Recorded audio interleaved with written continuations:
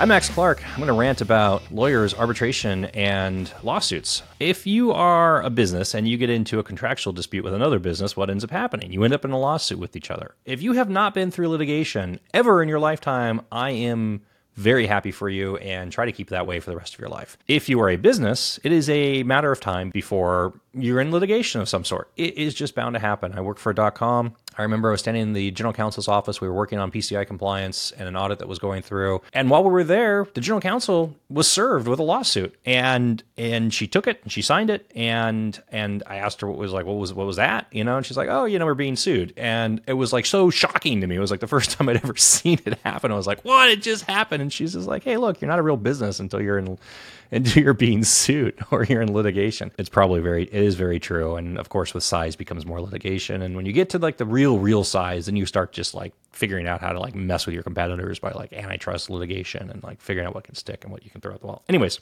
going back around in the United States, in the legal system here, when you get into litigation, when you sue somebody or you are sued, you go through lots of phases. And the beginning phases are like lawyers sending nasty letters back and forth and demands and all this crazy stuff. And then you move forward from that, and then you get to, at some point, you're going to get into discovery, where people are demanding documents from either side in order to go through and try to find evidence of your wrongdoing and that you're an evil, terrible, terrible, terrible company and people.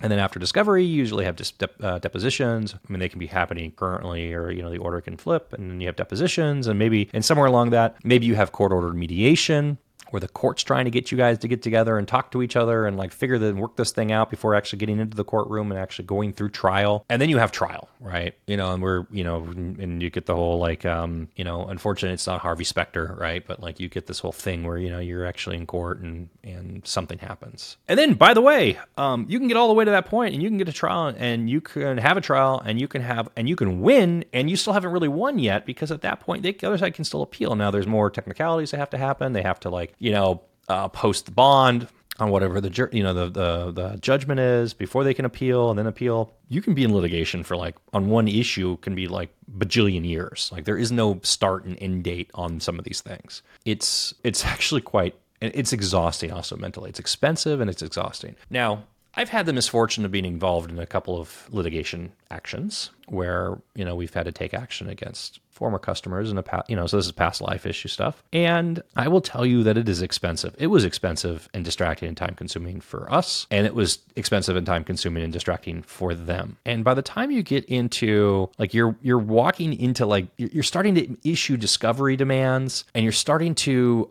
figure out depositions, it's like, as a rule of thumb, you're probably like 50K into it at this point without even like blinking an eye. Like this isn't like even really serious. Like it costs you $50,000 in legal fees just to get to that point. Like you've spent $50,000. And this is why arbitration becomes so popular in business contracts, because arbitration basically gives you a way to not deal with the court system and avoid a lot of this nonsense that you deal with. Now, what I find really funny when I talk to lawyers about arbitration is usually the first comment that comes out is like, oh, but arbitration is really expensive, so you don't want to do it. Now, look, if you're in a situation where you are being sued constantly by a bajillion different entities, arbitration is not probably ideal for you because, more than likely you're probably footing the cost for arbitration. But this comment around arbitration being really expensive comes from a place of typical arbitration costs. And, if you've got a good, strong arbitration language in your agreement that you walk into it, you're probably going to spend, like $8,000 or $10,000 in arbitration per matter. And yeah, that's expensive. It is expensive writing a thing for $10,000. Now, what's funny about this to my conversation, it just like goes back again, previous life, past history, previous companies, right? But like, let me think here, $50,000 and like 6 to 9 months of like time versus $10,000 and like the thing is done in a month for, an arbitration. Now, I don't know what I don't know.